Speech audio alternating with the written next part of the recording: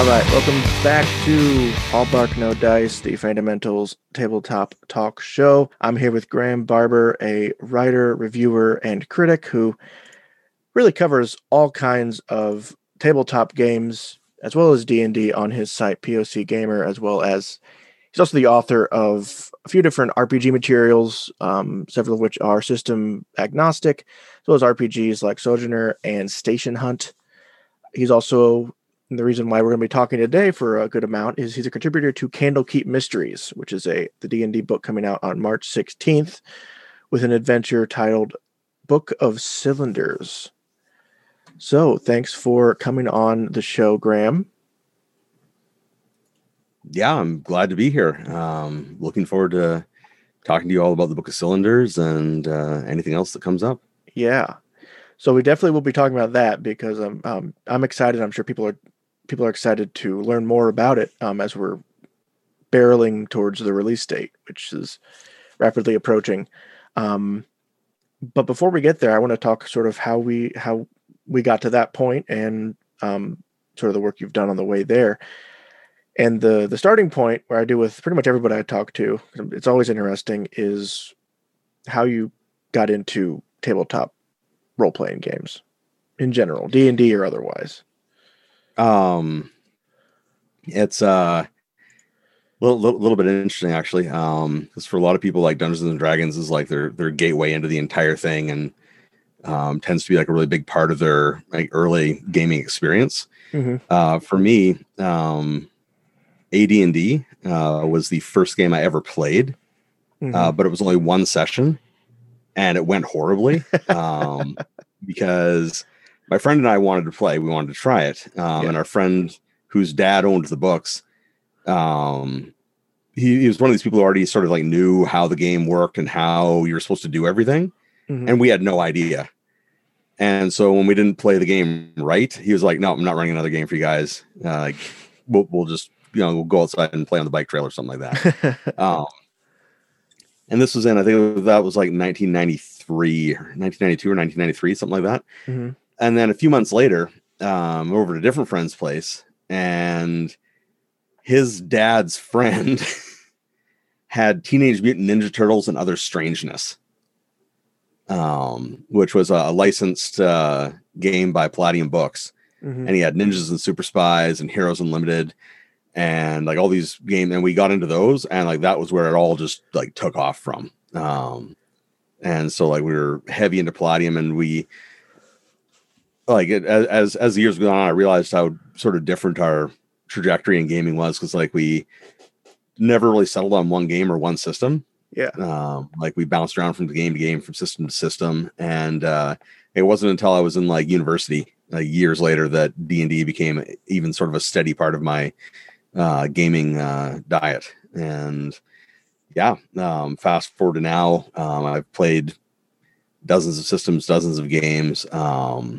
I've been a game master, been a player, and in 2013 I started doing critique work, and then that led into being involved in writing games, and that's sort of brings us up to here.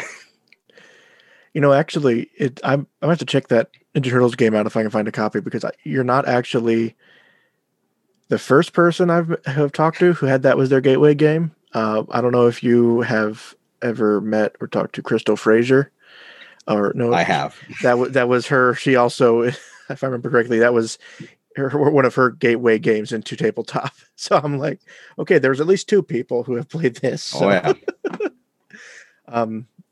So that transition, and it's funny. I think everyone I've interviewed so far as part of this Candlekeep series, I think only one person didn't get into D&D in university. I think everybody else really got into it because they were at college or university, and they were able to be exposed to it.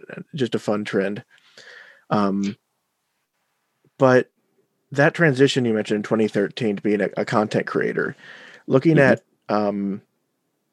your sort of your website and kind of reading through sort of your story as you've talked about getting into that it seems like that came out of the transition out of fourth edition. Yes.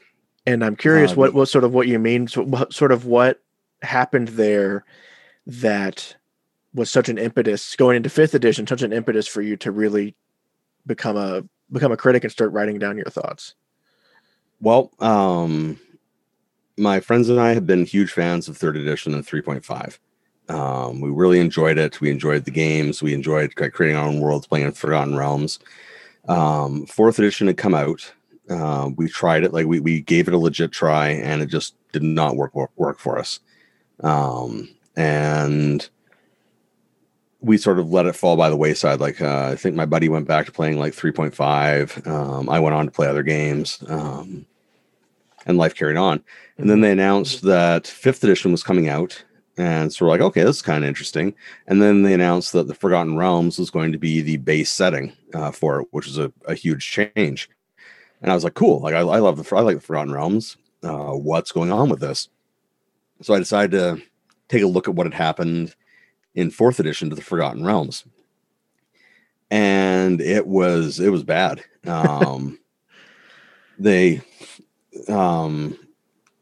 It was a time jump forward, which isn't an issue in of itself, but a lot of the narrative and plot decisions and world development choices in it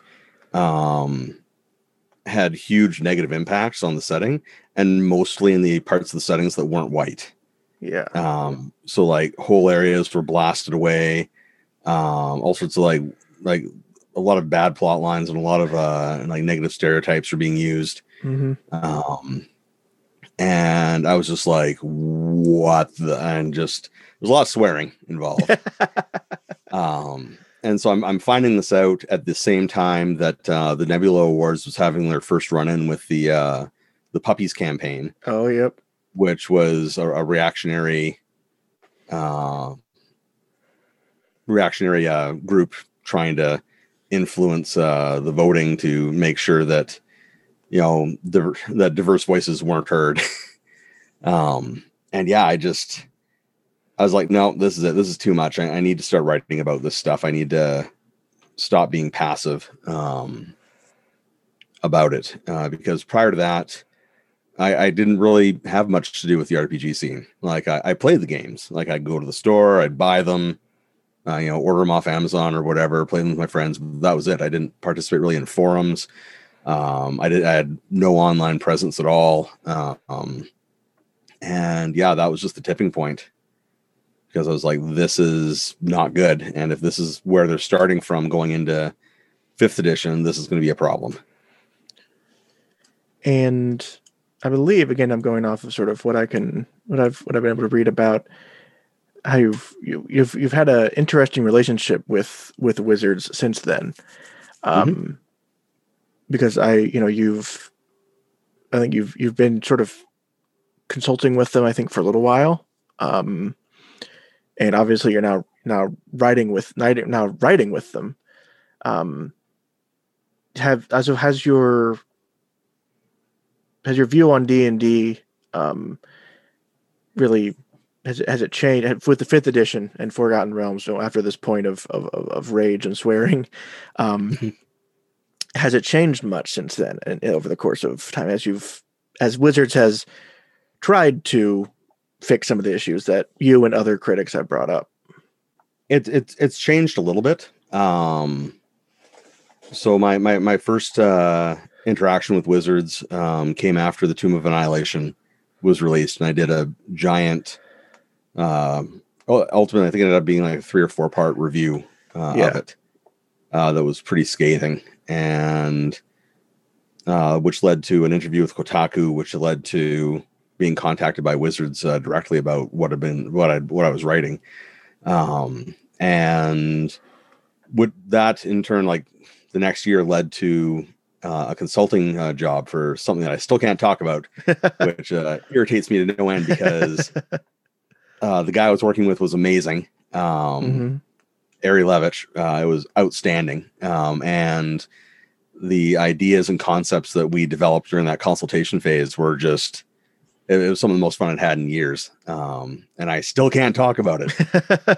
So hopefully one day that will move forwards. But yeah, like I got to know some of the some more of the people that work there and everything else of that, and so that softened my stance a little bit towards things. But then there was the blow up last summer, and it's since then it's sort of been a little bit more tepid, I think is the best way to put it. So it's they are making steps now. There are things that I think that they should have been doing earlier because it's not rocket science. Yeah. The stuff that they've been doing, and at the point that I'm at right now, it's more of a case of, like, I want to see concrete movement in a permanent and canonical, like in permanent and canonical ways to changing things, as opposed to optional rules or like little incidentals, things like that. So yeah, I could tell from your most recent blog post about the Van Richten's Guide to Ravenloft that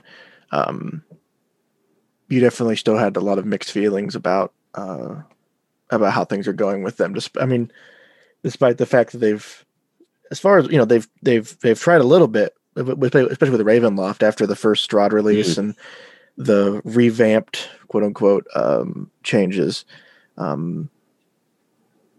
Yeah, I could tell there's still some mixed things there. I don't know. Yeah, I know Tomb of Annihilation was. Oh, sorry. I'm sorry. Go ahead. No worries. No, you go. I was just thinking. I know Tomb of Annihilation. I remember.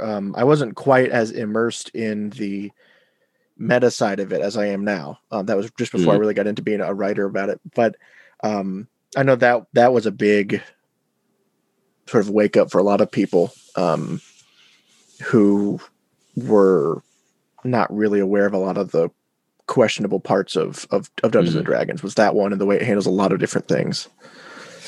Yeah, that was that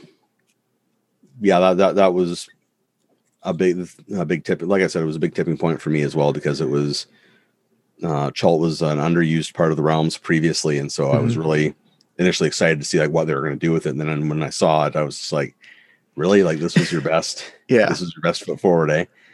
And I laid out in one of my, in the Van Richten's Guide to Ravenloft post there, that it's I think it's awesome. They're bringing in diverse creative teams and diverse writers. They're adding to things. Like, there's like 30 realms into Ravenloft now, which is amazing. Yeah. But it's it's the follow on. It's one of those things where it's it's like amateurs talk tactics and professionals talk logistics. Yeah. And like, if you can't sustain something that you've done, then its value decreases. So that's why I was asking, like, what's their plan going forwards? Like, are they going to promote these areas? Are they going to develop them more? Are they going to do all this stuff? Or is it going to be put onto the writers or the fan base to develop in the DM's Guild? Yeah. In which case now it's up to some poor person who has like a regular job. They're doing this on the side or something like that, and now they have to try to manage an entire PR campaign to develop interest in a new part of Ravenloft. Yeah. Meanwhile, all the areas that have all the old support and all the old materials, they can still benefit from all that stuff. Yeah. I think that there's an interesting. I think Candlekeep is an interesting part with that relationship with creators, and because there's obviously a lot of mix. There's some people who have published several things on the DM's Guild. Other people like yourself or Sarah Madsen, who publishes mostly through Kobold Press, haven't gone through the DM's Guild and as much. And some people haven't written through DM's Guild at all, but I think there's definitely a feeling that they're trying to create more of a rapport with the community. But obviously, it's a lot more disconnected, and it's a bit more limited in the form they've chose, rather than like what you what you sort of envision in that post as to sort of the proper way forward compared to maybe how they're approaching Van Richten's guide as well. Yeah. Now, one thing I'm curious about, because I love this kind of I love this discussion as a former grad student and someone who's been interested in this subject for a while. It's the colonial aspects of D&D, which you've talked about, and do you still see you see D&D as a very colonialist game? I'm sorry, you got a bit garbled there. Do you see D&D as a colonialist game? It still is to a large degree, yes. And it comes out in the core books. It comes out through the language being used to describe like the different peoples of the worlds and stuff like that. And in the settings, it's largely because, at least at the moment, almost all the settings they have were made before like 2000. Like it's all stuff. It's it's things being written by people who grew up with a very different view of expansionism, colonialism, and all that sort of stuff, where it was generally seen as a net positive, and they didn't see any issues around colonialist narratives being included in part of the game. I mean, like the guy who spearheaded the Mazda campaign setting saw conquistadors as the heroes, and so all these settings are, they get brought forwards and they bring all this baggage with them. Which makes it challenging to address it, because it's such a, at this point, baked in component of them. And so, it continues to have colonialist aspects, and I think it probably will until they either commit to changing the language in like the core books about how they approach things. And if they decide to create a new world, sort of like a new general campaign setting to be their baseline. Because then they'd be able, it's a fresh slate. They can start from scratch and develop it from there, instead of having to reconcile, changes in society and changes in perceptions with trying to keep settings that are 20, 30, 40 years old current. Because it's kind of baked in, just even the very core sort of idea behind D&D, the sort of the break into somewhere, take all the stuff that's there and leave, especially because a lot of the stuff your adventurers are going into are ruins and old stuff, and so it's kind of baked in. I think some people have trouble with that because it's got so many different it affects so many different parts of the game that it's hard to, I think, people to quite wrap their head around how insidious those aspects are. Yeah, absolutely. And it's it's a huge challenge, and like there are people that are trying to challenge it at Wizards, and it's fantastic. And there's more pressure coming from outside. But it's one of those things where we'll see how it all develops and see how it all goes. How could someone, whether they're someone who's trying to be a creator, sort of publish stuff, or just if there's someone who's maybe a DM making their own game, is there a way to create a decolonized D&D game? One of the easiest ways that I think of that, like approaching that, is to treat all the intelligent like monster races as part of the world. Like they're not a problem that needs to be solved. They're not, occupying land that you need to seize to expand the human empire or whatever. But like treat them as an integrated part of the world, like as a normal part of it. So I mean, like there's an orc nation next door. Sometimes we fight, sometimes we don't. And, like look at how you might interact, look at how the cultures might influence each other, all that sort of thing. And just taking that one step like radically changes Yeah. a lot of things on a D&D type world and in a D&D type game. It opens the doors to a lot more development and a lot more options for your players and for the stories you can tell.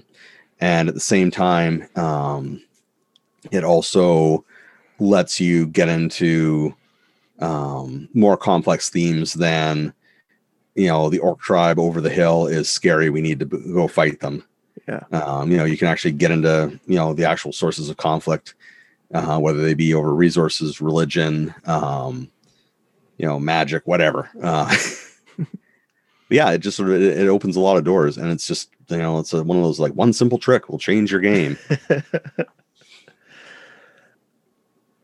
Yeah. And it is pretty easy, and I think, I definitely can do a little bit when it comes to your adventure.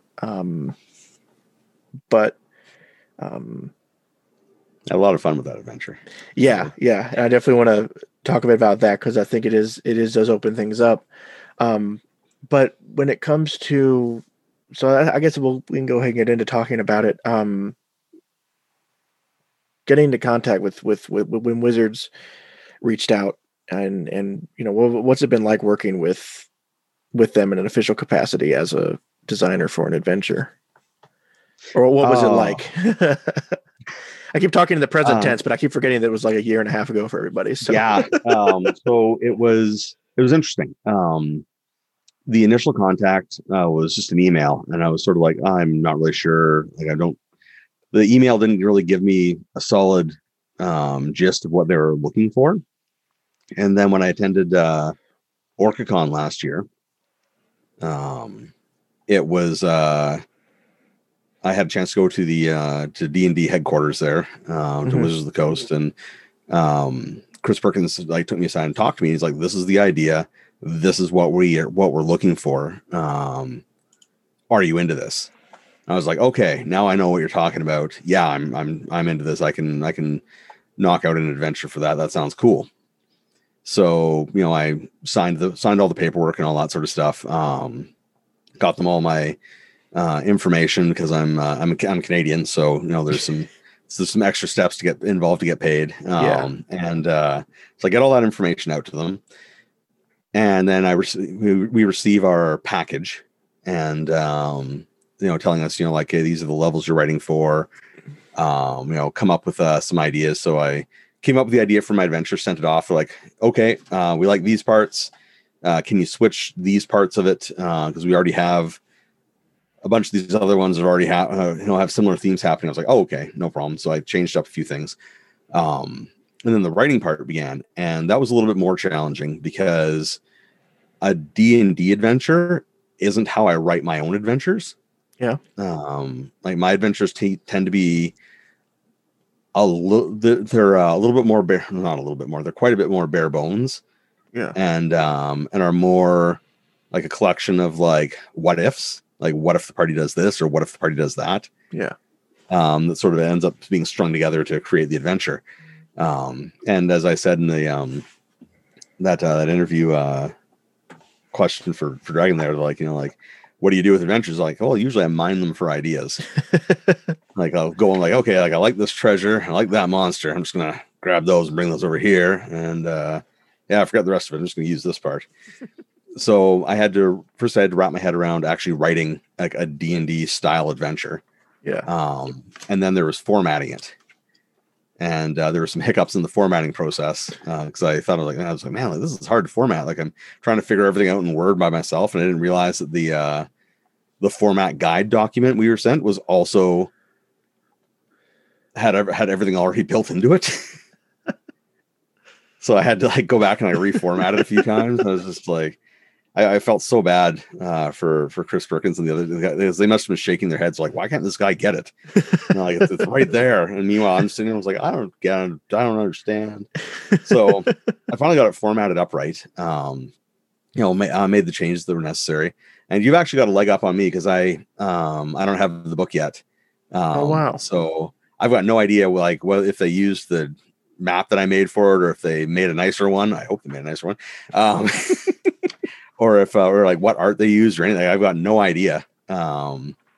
all I know is that because after I was finished writing and I'd edited the stuff out and added the things in they wanted and everything else of that, I submitted it and they're like, "Yep, your submission's been accepted." And then it was just radio silence. I didn't hear anything for months. I was just like, did it get like, is it in the book? Is it going to be, you know, is it going to be kept in reserve to be developed later? Like what's going on? And I had no idea about anything until I got an email. I think it was like just before Christmas or something like that. It was like November or something. I got an email like, like we've accepted your thing's going to be in the book. And I was like, oh, geez, like, oh, that's awesome. This is good news. I had no idea. I just had no idea where in the process anything was. After that, it was, they started, like we weren't allowed to talk about it for a while. And then, like, yeah, okay, like now you can talk about it a little bit. And now you can, it was sort of like an incremental, how much you could talk about your adventure. And now here we are. So I think the best thing that came out of it though was, in terms of my writing, was getting rid of the word will and a few other ones, because it was a bad writing habit I didn't know that I had,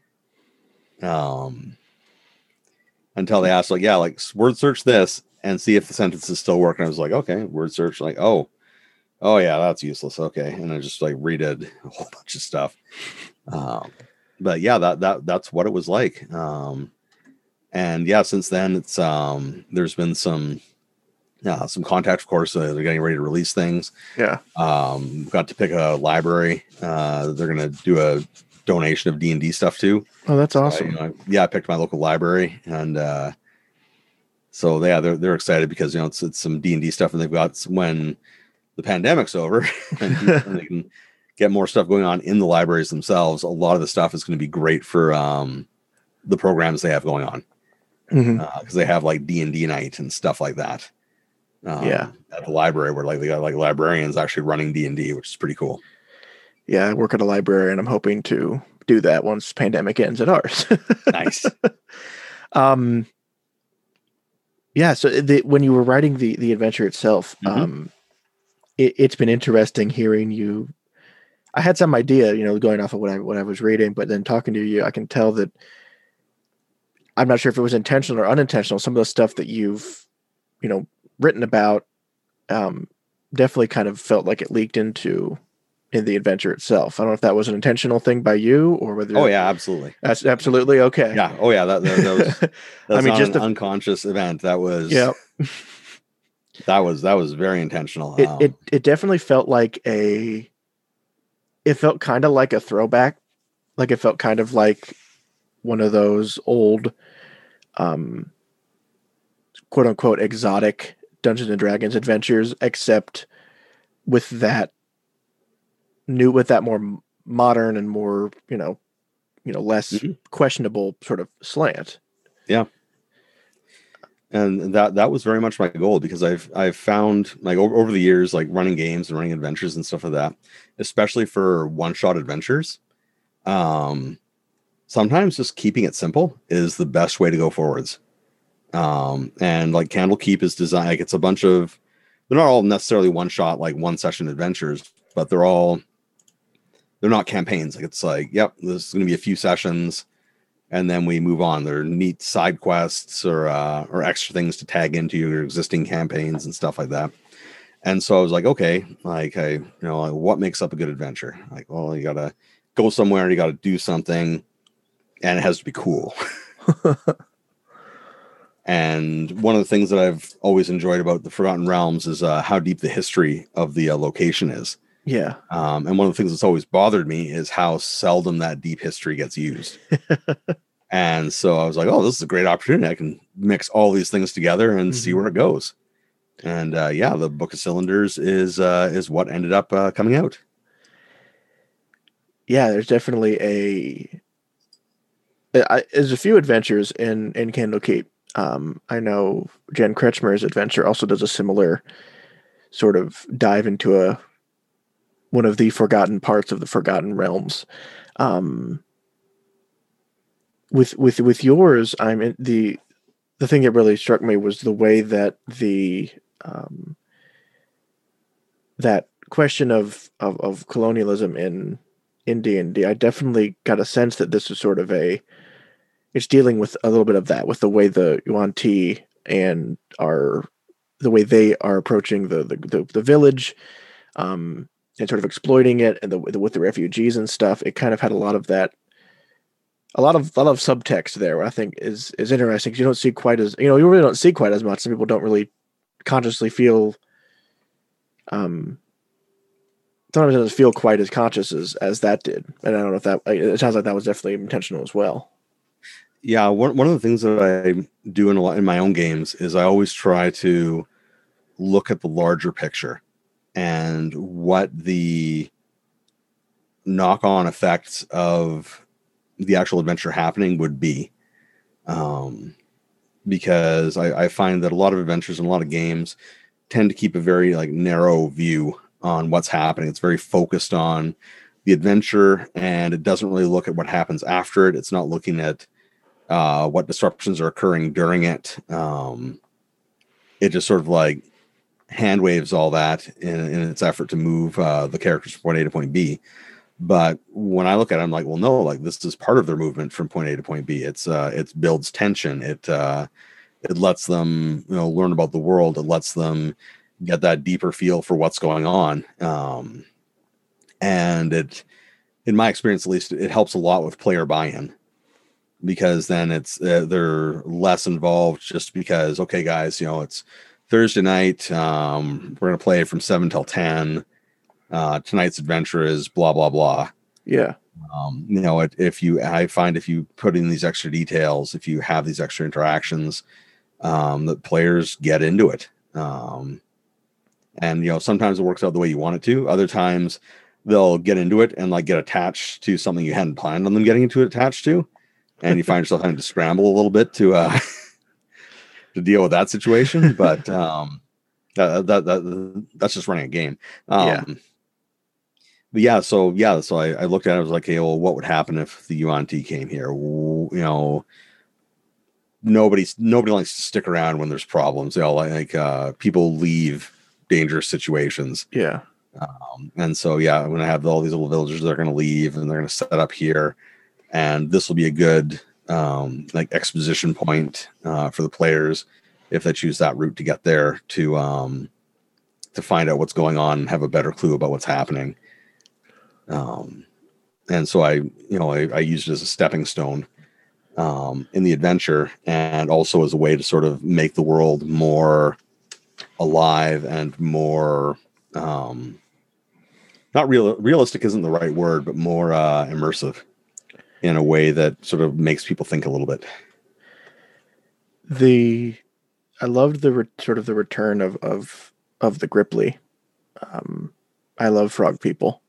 So I'm sure people are going to be trying to get playable Gripply going pretty soon after they read this. Yeah, that was one of the things I said after writing I found out that it had been accepted, was that depending on because like I said, I don't have the copy of it, so I don't actually know what's in it, or what they finally included. And so there's some stuff on the cutting room floor that if it's not there, will likely be my first and only submission into the DMs Guild, so that people can play frog people, because that's cool. Yeah. How did you? So the Yuan Ti are, I think they're one of the ones that they get pointed to a lot when it comes to talking about Orientalism in Dungeons and Dragons. Yeah. I mean, just the name already is, and then the fact that they're all evil snake people, and but you, and they're very heavily based on extremely, all the men have the big Fu Manchu mustaches, and the ladies are all like questionable, sexy snake ladies, and but it looks like it's you definitely did want to implement what you meant earlier with that question of making the monsters not all monsters. There are good and bad Yuan Ti in this adventure. Yeah, and that's something like well, one of the benefits of like writing my blog and doing a bunch of this stuff that I've been doing was I ended up doing, because Forgotten Realms is the current main setting.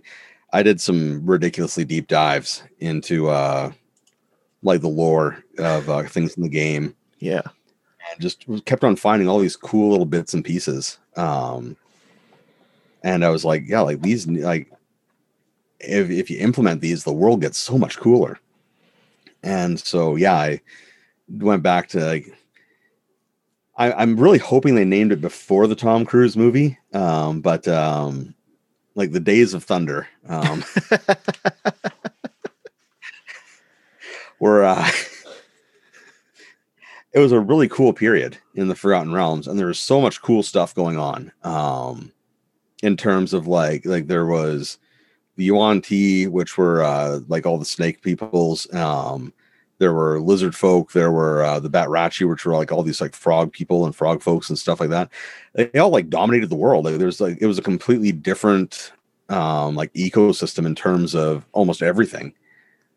And then sort of they to rush it up to get it to sort of like standard Western fantasy. They sort of like, hey, this happened, this happened, this happened. Hand wave, giants. Yeah. Okay, we're good. And I was like, yeah, but there's all these little bits and pieces. So I was like, okay, well, no group ever goes completely evil 100%. And like, what if this group had something else going on? What if I present these monsters as heroes because they were heroes back in the day. Like they were going out and having adventures, fighting whatever weird monsters they had back then. I actually don't know what they would have been fighting, but I imagine it would have been pretty cool. And yeah, I just sort of built it up from there. With the idea being that you can, like, even in a little one-shot adventure, you can present, or not a one-shot, but you know what I mean. Even in a short adventure, you can change some things about a world and present some more options to open it up. And with the option to play a pureblood Yuan Ti coming out in, what was that book? Bolo's Guide to Monsters. Yeah. I was like, yeah, like this is another opportunity, maybe make that a thing. Yeah. Yeah, that's definitely this would be a very interesting adventure if one of the PCs was playing a Yuan Ti pure blood. Oh yeah, that would add a whole other dimension to it. That would be really cool. Yeah. I think how did you go about handling the Gripply? And I think this is something that is part of that, how to handle some of the aspects of D&D that kind of pre-exist, is this handling of the way civilizations are set up, the way cultures are set up in D&D, where there's the different levels of quote unquote civilization. Mm-hmm. With the Gripply having this, because they're intelligent, they're just as intelligent as everybody else. And they're running a training post, they sort of have like a lot of beast races in Dungeons and Dragons. They have this kind of, I hate the term, but sort of primitive sort of feeling and aesthetic to them.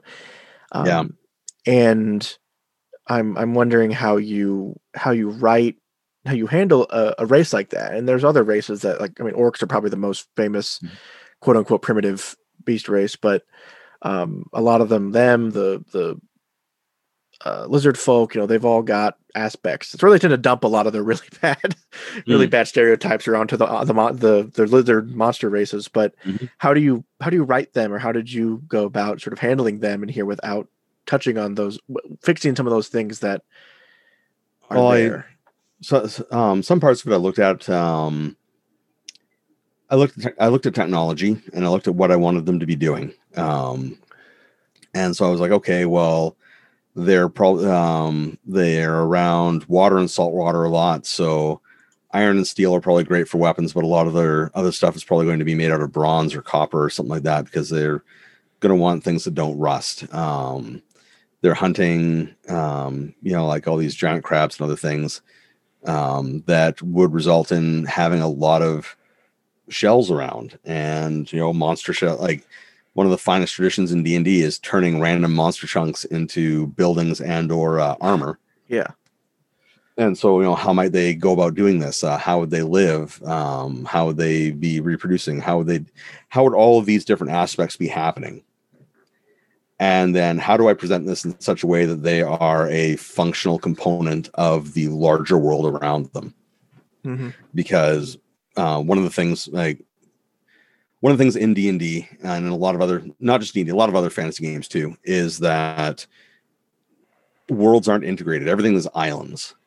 Like, there's the Dwarf Kingdom that has nothing to do with any of the kingdoms around it except for, the one trade caravan every year. Yeah. And you have like, a village of, bear people or something like that has nothing to do with the human village that's 1K down the road or something like that. And it doesn't make any sense to me, because no people in the world are an island. Everybody interacts with other people. And so I was like, okay, well, what would they be doing? I'm like, well, Candlekeep has a huge population that is probably hungry. And giant crabs probably provide a huge amount of meat. So why would they not have a little industry based off of that? Yeah. And I was like, okay, well, if they're doing that, then what else are they doing? And it becomes a so what situation. So they're hunting giant crabs. So what? So they have to do something with the shells.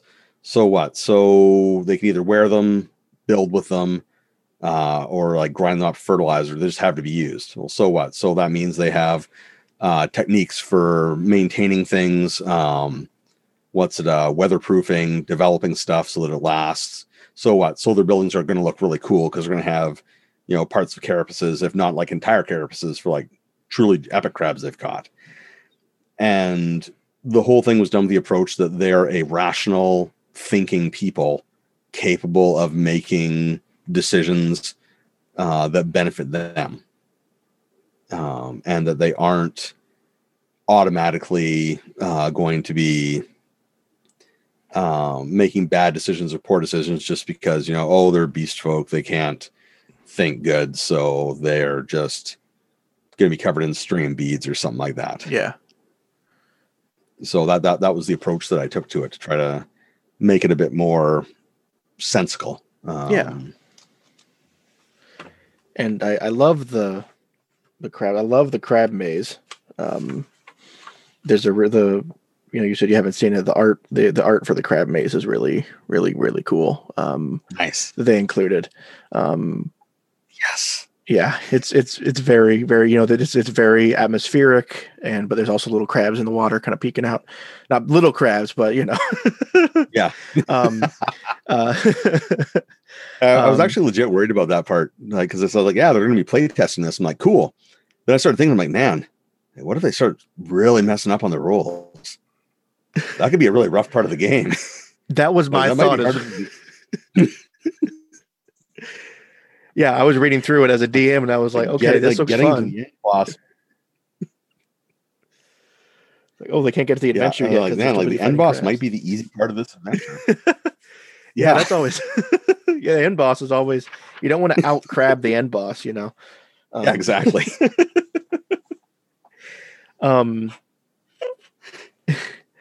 I can also tell, and that was part of the crab maze, and it, thinking about your background, which we hadn't really touched on in diving, and I believe you've done diving, and you've worked in some archaeology, I believe, with. Yep. And that also seems to kind of come. I don't know if that informs much of your writing in general, but it definitely, I think I could see some of that in this as well. Nice. I do have a background in archaeology, and not quite as advanced as some of the other people involved in this project. Daniel Kwan is like head and shoulders above me for like art. He's got a lot of. If you ever have a chance to talk to him, do it. He's got some really cool archaeology stories and is doing a lot of really cool stuff. But like my experience is actually wet site archaeology. So I haven't actually worked on a site that's dry. Everywhere that I've worked has involved having to pump water out of the site. Oh boy. in order to get down to whatever you're doing. Yeah.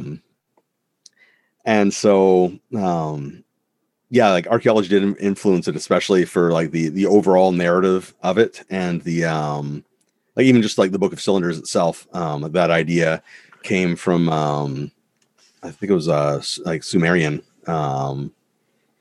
civilization, and because I looked at it, I was like, man, like what's an easy way to hold information? And I looked up these little like message scrolls or message cylinders they had, where like you'd roll it out along a surface to see what it said, and I thought that was really cool. And it made sense to me to be a good way to keep information alive for a long time. So like that came out, and yeah, for the diving thing, that actually does have a diving background. When I was doing a scientific diving course years ago, we were doing a survey of red rock crabs, and the area that we were assigned to, I can only describe it as the crabpocalypse. We didn't know, but it was breeding season. And so we dropped in to do our dives, and it was just crab wreckage across the seafloor.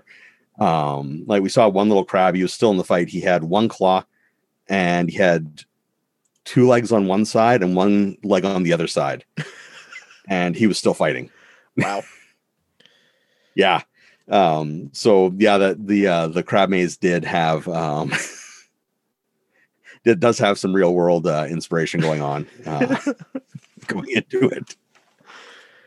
Yeah, that's very cool. And I definitely think that, reading through all of them, I haven't quite finished them yet because I just got it, and there's a lot, and but it's definitely a really, really interesting adventure, and it opens up a lot of possibilities. I think obviously I think it's a design goal for most of the one shots when D&D publishes them, especially with these, because it's kind of the first one they're all disconnected.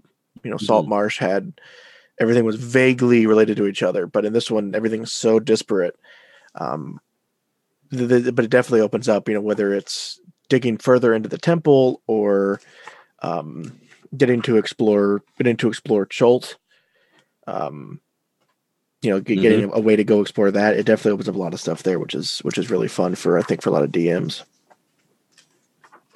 Yeah, absolutely. And that was my goal with it, was I wanted to have an adventure that opened doors. Like at the end of it, there's a couple of different ways it can end. A couple of different things can happen, as you know, having read it. Which could change how your characters are perceived or interact with things as you explore the larger world. And that was definitely a goal of mine, was to have something where people finish the adventure like, wow, like I want to find out more about this, or hey, like let's go here, and then something new can happen because of their participation in this adventure. Yeah. Last thing I want to ask before we get done is transition a little bit out of D&D, just because I'm curious when it comes, because you play so many different games, and as and you're open about that fact, obviously. And I'm wondering if someone is concerned about, and this could be either because someone's concerned about the same concerns that you have with D&D, or if there's just games that you like. Are there other games that you really like, that you play a lot, or that you really recommend? Whether they're just ones you like, or whether they're games that approach some things better than D&D. Oh wow, yeah, that's a big question. I know it's kind of hard to. I mean, some of this problem with D&D, unfortunately, because of the influence of it, I've kind of infiltrated other games, so that's kind of hard to overcome. But so it could just be if you have favorites you like to play other than D&D, then that's fine. I've quite enjoyed Fantasy Age by Green Ronin. It's really cool. It's like I'm looking up at it on my bookshelf right now. It was a lot of fun. I would describe it as being sort of a bridging game. Yeah. Where if you're familiar with but you want to try something different with a little bit more creative freedom and a few more options, it's a great game to move into, where you're not going to be have a lot of system shock from systems change and concept changes. Another game that I quite liked a lot was Open Legends. And Open Legend is it's a generic game. It's actually one of the ones I'm going to be reviewing this year as part of my year of the generic RPG. And I've worked in it before and played in it before, and it's a lot of fun.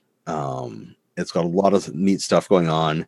And in terms of generic games, it's not hard to wrap your head around what's going on. It's very approachable, which is something that I liked about it. And so, like, just off the top of my head, those are two games that I've quite enjoyed. If people are looking for something that's not D&D or that gives them a few more options in life. Yeah, I definitely I'll have to check out that second one, and I do love the age system from Green Ronin and the different ones they've got. Yeah. Now I'm curious what I normally ask what other stuff you're working on, but that's one thing you mentioned there. Now I'm been wondering so the year of the generic RPG. What's that? What is that? Where's that coming from? Or well, I decided this year I wanted to sort of have some themed content on my site, and one of the things that I've noticed is that generic RPGs, like game systems designed to be used with multiple genres, don't get as much love or attention as I think they really deserve, because I've had some really amazing experiences with them in the past. And so I was like, okay, well, I've had last year I had some great support from my fans and readers and stuff like that provided me with a small slush fund that I was able to afford to buy a bunch of the core books for these games. And so I've got some heavy reading this year. I've my Patreon supporters voted for Savage Worlds to be the first one I reviewed, so I've just finished reading that. And I'm in the process of writing the stuff up for it. And then after that, I believe it's Open Legend, and I'm going to do Cortex. Okay. But the idea is that I want to highlight these games. I want to be like, hey, like, check these games out. They can approach multiple different genres with them. Here are their strengths. Here are places where they don't do as well. And try to I want to put more tools into people's toolboxes. Yeah, is what I want to do. I love seeing players, and I love seeing GMs and DMs coming at things with like a hockey bag full of ideas, concepts, and stuff like that, because it only ever makes games better. And so that's what I want to do with that. And then more on the personal side of things, I'm writing Sojourner right now. I'm planning a few updates for the games that I've got on my itch site. So that's going to be fun. And then, the rest of the year is probably just going to be, unless, sorry. And I'm writing for Blue Planet this year. Okay. Very excited about that. Yeah. It's science fiction, alien world, underwater stuff. It's got it all going on. I'm working with Jeff Barber, who is no relation. He's the lead on it. It's going to be coming out through Gallant Knight Games, who made the Tiny Dungeon and Tiny Sci-Fi and Tiny Supers and stuff like that. Mm-hmm. They've got a lot of cool games. They're going to be the group publishing it, and so I think the Kickstarter for that's in like a couple of weeks. Okay. I think it's like I think it was like March 12th or March 16th. That's supposed to kick off. And so I'm really excited to be writing for that, because it was, that game that got away. Yeah. Like you saw it back in the day, and you're like, oh, that looks really cool, but for whatever reason you couldn't afford it. That was Blue Planet for me. Like, it had everything that I loved in games, but at the time I was just incredibly broke. And the internet sucked because it was like the early thousands. Yeah. So there's no options for it. And so I was just sort of like reconciled myself to being like, like that was a game I really wish I could have read, done stuff with. And now an opportunity came up to write for it, and I was like, yes, I will do this. Yeah, well, I'm definitely excited for that. I hadn't. I've heard a little bit about it, but definitely, it'll be excited to see that released now, and we'll definitely keep an eye on that. So if we want to keep track of your work and follow you, where can we find you online? I am most active on Twitter as POC Gamer. I do have a Facebook page. It gets regular posts. I'm not on it a lot, but posts do go up. I'm on Instagram, and I've been swearing for the last year that I'll use it more, and I'll continue to swear that I will use it more and try to do so. But yeah, pretty much if you look up POC Gamer, you can't go wrong. It'll take you either to the blog, Twitter, Facebook. Come follow me. Come for the content, stay for the rants, and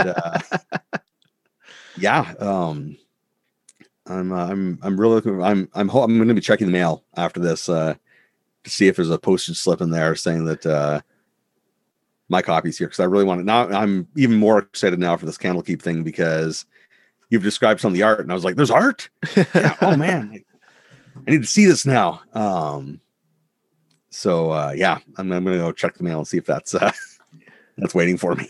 Yeah. No, it's very cool, and I'll definitely put links in the description, so people can go find you and find your work and stuff pretty easily. Cool, thank you. So yeah, reminder: Candlekeep Mysteries featuring the Book of Cylinders comes out on March 16th. You can pre-order it on DM's Guild, Amazon, everywhere else, and of course support your friendly local game store, where they have a extremely pretty alternate cover. The red, have you seen it? The gold embossed red. Yeah, I some posted a picture of it yesterday. It looks beautiful. Yeah, it is absolutely gorgeous. They keep making every year. I swear, every time I go, this is the prettiest one yet, and then they make a new one that's the prettiest one yet. That Eberron one floored me. Like the alternate cover for that one, I was like, wow, like that. Well, and then I saw the Candlekeep one. I was like, oh, like who are they hiring to make these? And this is amazing. So yeah, definitely go pick that up, and also support Graham on his work, and check out his Year of the Generic Games. And thank you for coming on, talking about your work and talking about everything, Graham. Yeah, thank you for having me on. It's been great talking with you, and hopefully we'll be able to talk again in the future. Yeah, hopefully. Thanks again for listening to All Bark No Dice, the Fundamentals Tabletop Podcast, a part of the Fundamentals Podcast Network. We are fueled this week, as always, by Found Familiar Coffee Co. Go to Found Familiar Coffee and use the code WINFANDOM to get 10% off of your entire order. Happy playing.